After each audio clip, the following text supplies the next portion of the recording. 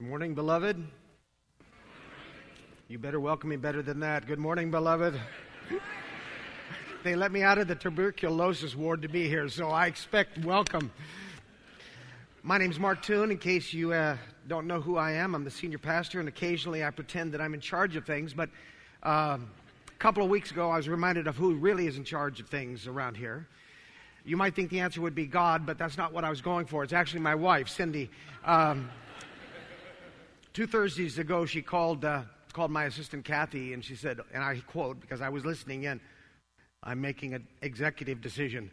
Mark is not going to Presbytery. He is not preaching this weekend. You're going to have to find someone to fill in for him because he's too sick and he's staying in bed." So there you go. Now we know who really is in charge of things around here.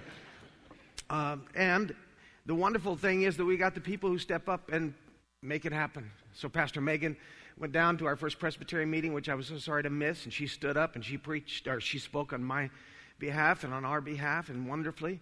Pastor Ellis had 1 day's notice to write a sermon and to preach it, and he did to great effect. Not only that, he also taught the new members class. Yep, he taught the new members class, one of the largest classes we've had in years, which is wonderful. And so I'm going to take this opportunity just to remind you of what most of you already know. The Lord has blessed us with such an incredible depth of leadership in our church, both in pastoral team, but the rest of our team, our lay leaders. If you've never been in a church that didn't have that kind of depth of bench, you don't know what a blessing it is. But I suspect that you do, and I just want to say thank you to my great team for the work they did. One of the privileges I had this week, one of the things we do with new members is that a pastor meets, every new member or couple meets with a pastor. We feel like it's one of the ways to make a large church small, and we just want a chance to get to know the persons that are coming into the membership of our church. So I had a chance to meet with a young couple that's coming in, and at one point they said, one of the things that we love about Chapel Hills, it seems to us that the Holy Spirit is alive and well everywhere we go, everywhere we turn.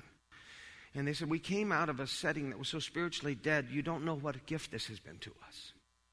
And I told them, you don't know what a compliment that is to us.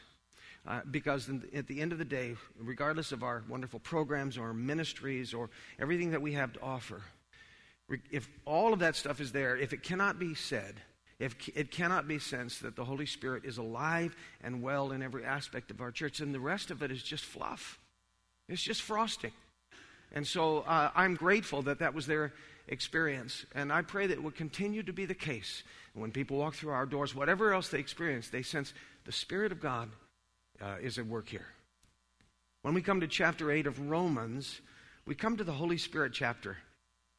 As Pastor Bill mentioned, Paul uses the word Spirit 21 times in this chapter. That's more than any other chapter in the Bible. That's saying something. It's particularly saying something when you consider the context of the chapter. Because frankly, Romans is rich, but it can also be hard slogging, can't it? In the 7 chapters that lead up to Romans 8, we've dealt with topics, doctrines like justification and propitiation and sin and law and death. Not exactly light, bedtime reading. And in the weeks to come, we're going to take on equally fluffy topics such as predestination and election. It's almost like the Lord says, I want to give you a little oasis. I want to give you just a little moment to breathe.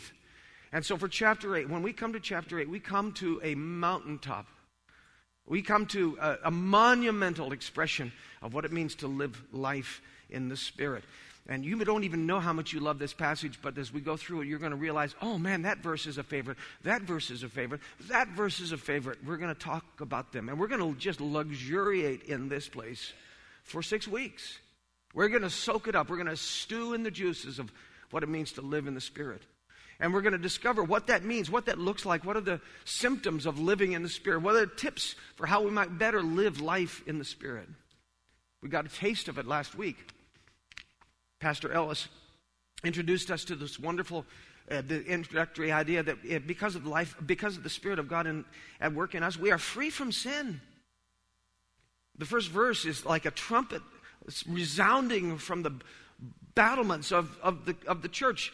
There is therefore now no condemnation for those who are in Christ Jesus. Say that with me. There is therefore now no condemnation for those who are... Do you know what a wonderful affirmation of faith that is? There are even people who love Christ, who believe themselves to be followers of Jesus, who still have not quite tipped to the fact that because they are in Christ, there's no guilt, no sin, no judgment, no condemnation. You could just end it right there and you would have pronounced the gospel. But Paul's not done. He's going to carry on. One of the things we discover, though, in our reading today is that this work of the Spirit is not without its opposition. There's an enemy to it. And Paul has a name for that enemy. And I want you to recognize it, and there'll be a test after the reading of this text. All right? In fact, you're going to help me out a little bit. I'm pacing myself for 2 services. So I'm not going to recite the text. You're going to read the text. So if we could show it up here, I want you to read it. And I want you to read it with some passion. Imagine how I might be reading this, and I want you to read it this way. A few pauses, because you are entering into some holy ground here. All right? So can you read that for me in that way? Here we go. Read together. For those... Good reading. Praise be to God. Yes, this is the word of the Lord. Actually, you read it, so you go ahead and say that. This is... Thanks be to God. Let us pray. What a magnificent affirmation of faith this is, Lord. We thank you for it. We thank you for your Spirit. We thank you that the Spirit that raised Jesus from the dead is alive in us and transforming these mortal bodies. And may it be so to a greater and greater degree because we engage your word this day. In Christ's name, amen. So with that wonderful reading, you see how often the word Spirit appears in this text. And of course, that's just a snippet of what we get through the entire chapter 8. But there's another word that appears almost as frequently in this reading. What was that word? Flesh. Say it. Flesh. That is Paul's oppositional force. That is the word. It comes from the Greek word sarx. You might think that sounds weird, except you know a word called sarcophagus, from which we get that from the Greek word sarx, or flesh. It means flesh box. That's very graphic and awful, but that's what a sarcophagus is a flesh box is where the dead body is laid. Paul chooses this very graphic word, and I was so tempted. I was so tempted to preach this message with a big chunk of roast beef in my hand. I thought that would have been very, very graphic. It would have probably pretty messy for the first 3 or 4 rows, but this is the image that Paul uses. He talks about flesh as the opposition to the Spirit. Flesh is bad, Spirit is good. Flesh is death, Spirit is life. And it would be easy for us to think of these kind of as competing spiritual instincts. Our good side versus our bad side. You've seen some version of this image before, right? That it might be easy to think of it in those terms. This is how some would understand this passage. Spirit is like the angel on the one side who's whispering good things into our ear. And flesh would be like the demon or the devil on the other side that's whispering the naughty things that he wants us to do. And so we find ourselves trapped in this tug of war between competing forces, and depending upon the day, perhaps depending upon what we ate for dinner, sometimes the flesh wins and sometimes the Spirit wins. Does that make sense to you? It's entirely wrong. It's entirely wrong. It's not at all what Paul means here. And if you read carefully, you would see there is really a better image than this angel on one shoulder and Spirit and devil on the other side. There's a much better image for us to capture the meaning of the flesh. Take a look at this. Tell me what that evokes in you. Exactly, that's what evokes in you. This is what stirs in us. A couple of months ago, Cindy and I signed up for a 30-day trial of Amazon Prime, mostly because we wanted to binge watch one movie for free, and it was a series called The Man in the High Castle. Any of you seen that? It is a very disturbing and very provocative TV show. And the thesis of the show, the premise is simply this. The Allies lost World War II. The Nazis dropped an atom bomb on Washington, D.C. And now the entire east side of the United States is a part of the Third Reich. And so throughout the show, you see these glimpses of swastikas appearing in these very awful American places, hanging in Times Square, or this is probably the most provocative one for me. It's the image of the flag, and where there used to be a bed of stars instead of the swastika. It really is. I found it visceral. And I never got I never got numb to it throughout the whole series. Now, obviously, I wasn't old enough to have lived through World War II, but I still found it so disturbing to see the swastika prominently displayed, and to imagine how horrific it would have been if, in fact, it had been the Nazis who won the war. I was reminded of that by one of the scenes where a health van shows up from the community to pick up a child from a family who had genetic defects to take him off to be humanely exterminated because they didn't want to perpetuate that unhealthy bloodline. They wanted to keep the Aryan bloodline pure. And if it wasn't so true, it would have seemed outrageous. But in fact, it is horribly true and ghastly. The swastika, the Nazi flag, it stood for pure evil. It still does. It still evokes those kind of responses, doesn't it? The Third Reich was a kingdom that was built in opposition to all that was holy, all that was good, all that was righteous. And there's no dabbling in both. There's no, today I'm going to be a little more Nazi, and tomorrow I'm not going to be quite so Nazi today. You don't dabble in this. Either you belong to the Reich or you belong to the opposition. This is a better idea of what Paul's getting at when he uses what was in fact a very visceral and very disturbing image. This is what he's trying to call forth with this language of spirit and flesh. They're not two competing aspects of our own personality, our lesser self or our better self. Spirit and flesh represent two competing kingdoms. The flesh is his human nature in rebellion against God. And it is Paul's way of summarizing everything that he has been saying in the 7 chapters up until now. Summarizing everything about our sinful nature and about our fruitless attempts to earn God's favor and to earn God's love by being nicer, by being good. I'm going to put it as crassly as I can because I still think so many Christians never quite get hold of this. We still think that we're going to help God along by being good, by being better, by being religious. So here's this about as crassly as I know how to put it. Good works is like spraying deodorizer on a turd. No matter how you try to disguise it, underneath it is what it is. And if we are in the flesh, Paul would say, we belong to the kingdom that is in opposition to God. And no amount of perfume is going to cover the stink. Is that clear enough for you? Then comes the great news, though, because it sounds pretty stark in the opening verses that we just read. But then comes this wonderful verse 9, which is really the trumpeting of the good news. He says, you, however, are not in the flesh, but in the Spirit. Do you hear that? You are not in the flesh. It's not a matter of whether you're having a good day or bad. You are not in the flesh. If in fact the Spirit of God dwells in you. He goes on to say, anyone who does not have the Spirit of Christ does not belong to him. This is good news. It's astoundingly good news for Paul's readers 2,000 years ago. It still is. If you belong to Jesus Christ, if you have confessed your need for him, if you have bowed your knee to his divine and saving lordship in his life, then the incredible promise is that the very Spirit who raised Jesus from the dead lives in you. That's amazing. The Spirit that raised Jesus Christ from death to life now resides in you. I realize that there are all kinds of denominations and they have different kinds of emphases on the Holy Spirit. We Presbyterians tend to be kind of a stiff lot as a people. We're great on our theology. We're great on the proclamation of the Word.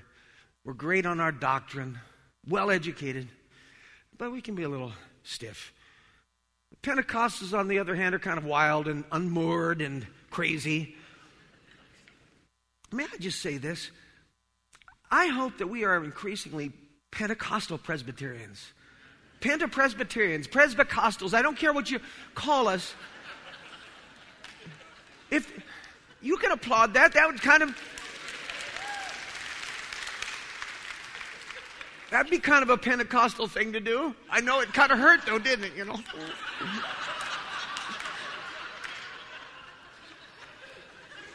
It's like the different, how Presbyterians raise hands, we have Pentecostals up here and Presbyterians, kind of here, or maybe one hand goes up but the other has to go down because you can't have, so.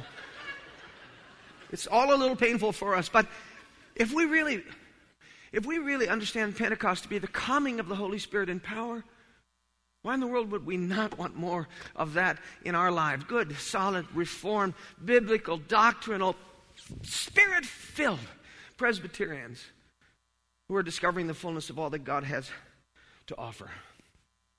So if we're a Christian, if we follow Jesus, then he says we do have the Spirit.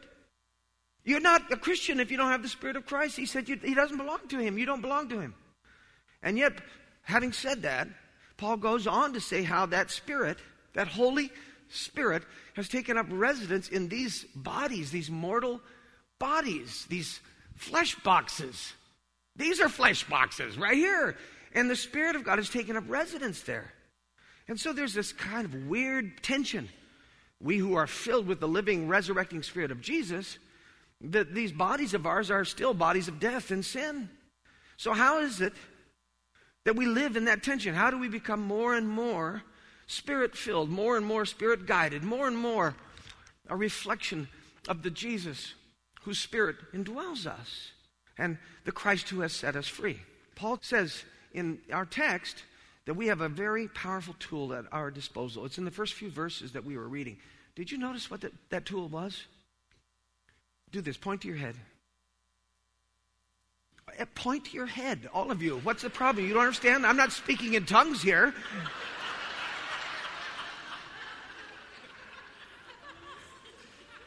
All right, you can drop your fingers now. But I think I made you afraid.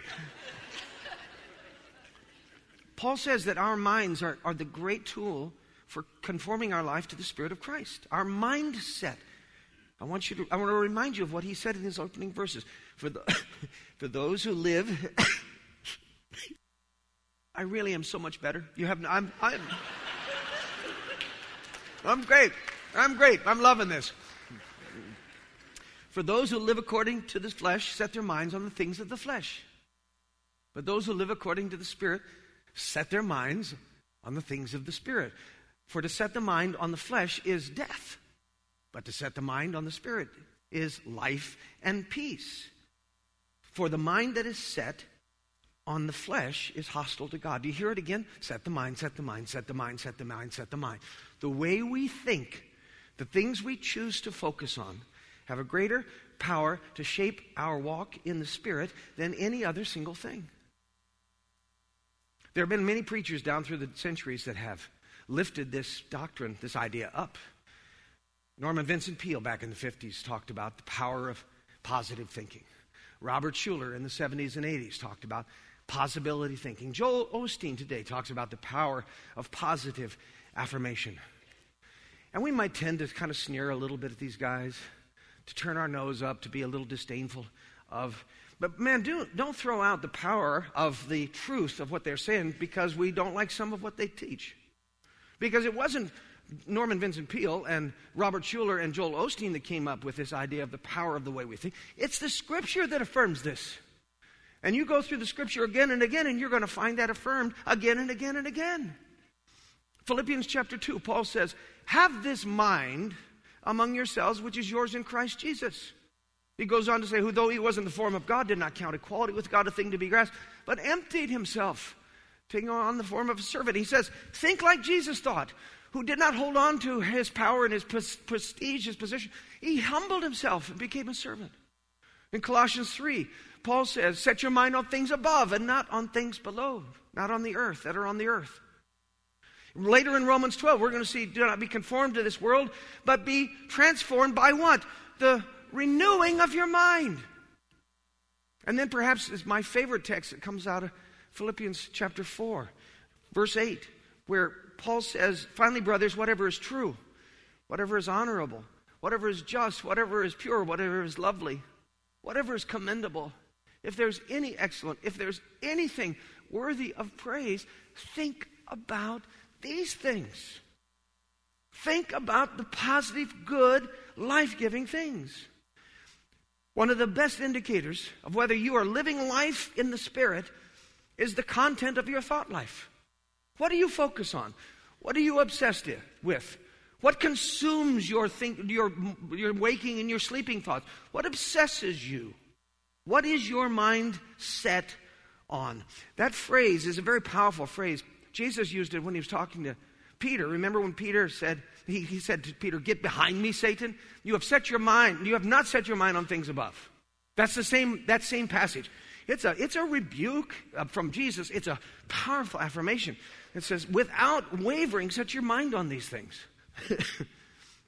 In Bakersfield, I had a German Shepherd dog named Caleb.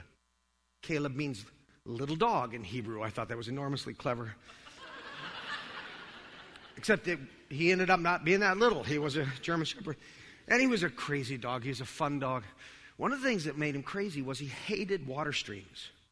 So if I pressed the button, the trigger on a sprayer, he just went nuts. He went nuts like little German Shepherd demons just took in. So, I mean, if I'd shoot it at him, he would bite his way right up the stream of water until he reached clear across the air. Like a Pac-Man, a little doggy Pac-Man. Or all I had to do was this, and just turn the water on, and he was flying into the air. You could hear the clicking of his jaws as he was trying to bite this water that he hated so badly. I did not have to walk this dog. I just got out, took the hose, and he got all the exercise he needed. When I walked down into the yard and Cable was there, when I picked up that hose, it was like, and wherever that hose went, wherever it was, and he was just waiting. He was ready. That is the image of what Paul is saying to us when he says, set your mind on the things of the Spirit. What we set our mind on, we do it with unwavering focus and attention, almost obsession.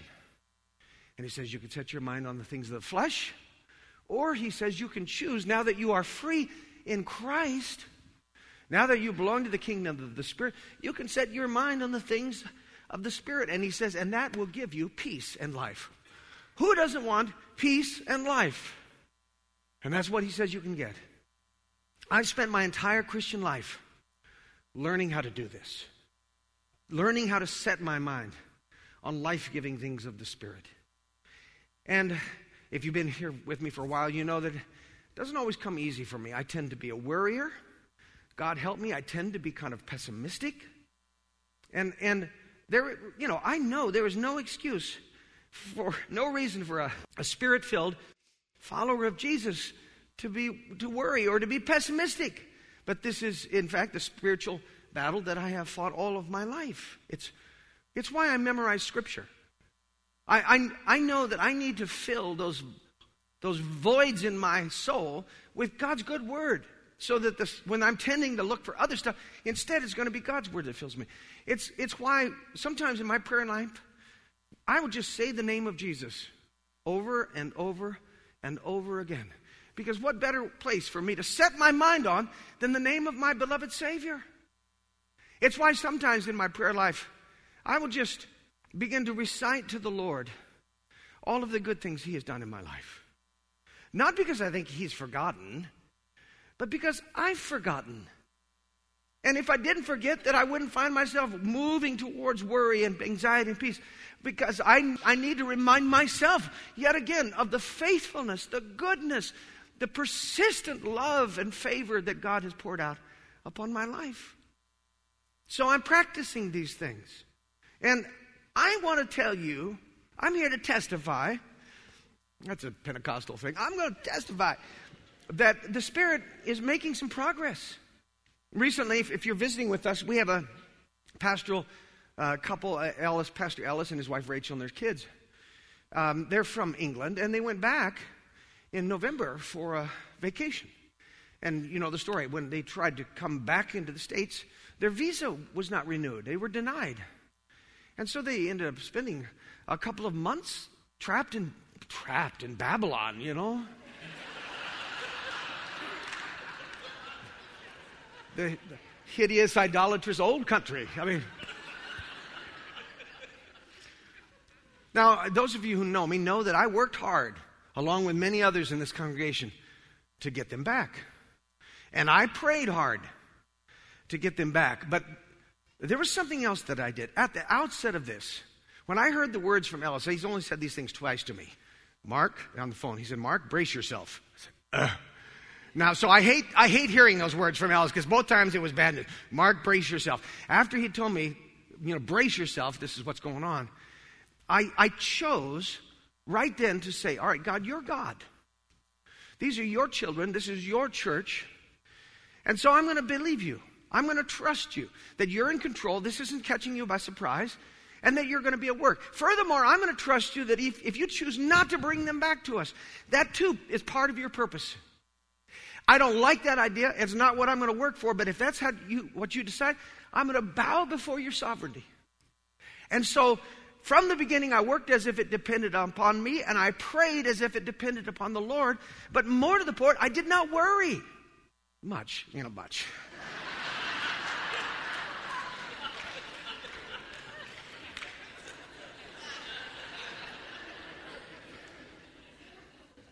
There were moments, but mostly I didn't.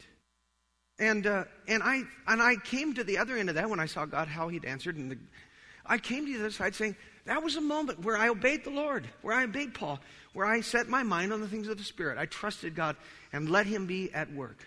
No one except for you and God knows what's really going on in your mind. Only you know whether your mind tends to be filled with obsessions about this life and anxiety and about will your finances last through retirement and what's going to happen to your children, what's going to happen to your marriage. Only you know what's going on in that brain of yours. You can hide it on the outside, but your mindset reveals the kingdom that is prevailing in your life. So which is it? And here's the deal. Only you can choose to change that. Only you can choose to refocus your thought life. Only you can choose to move your attention and your focus to the things that you know are going to please God and bring you life and peace. It really is that simple. It really is that simple. When you find your mind being drawn to the things of the flesh, you rebuke it. You reject it. You view it as an attack of the enemy. Instead, you choose to refocus with Caleb-like intensity on whatever is true and honorable and just and pure and lovely and commendable and good and worthy. A speaker at MOPS recently said something that was really pretty remarkable. It was a piece of research. There was a group of deeply depressed people, clinically depressed people. And so part of the research was this, that they were told every day to write down 3 good things. Every day write down 3 good, look for 3 good things that you can write down, record them, journal them. It might be as simple as I found a good parking place, write it down. In 7 days, these deeply clinically depressed people were writing down 3 good things every day. In 7 days, they discovered that they began to look for good things. 7 days. They began to look for good things. They began to expect good things.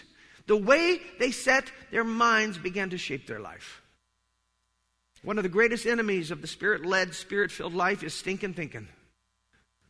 And one of the most powerful weapons for the Spirit-filled, Spirit-controlled life is a mind that is set on the things of the Spirit.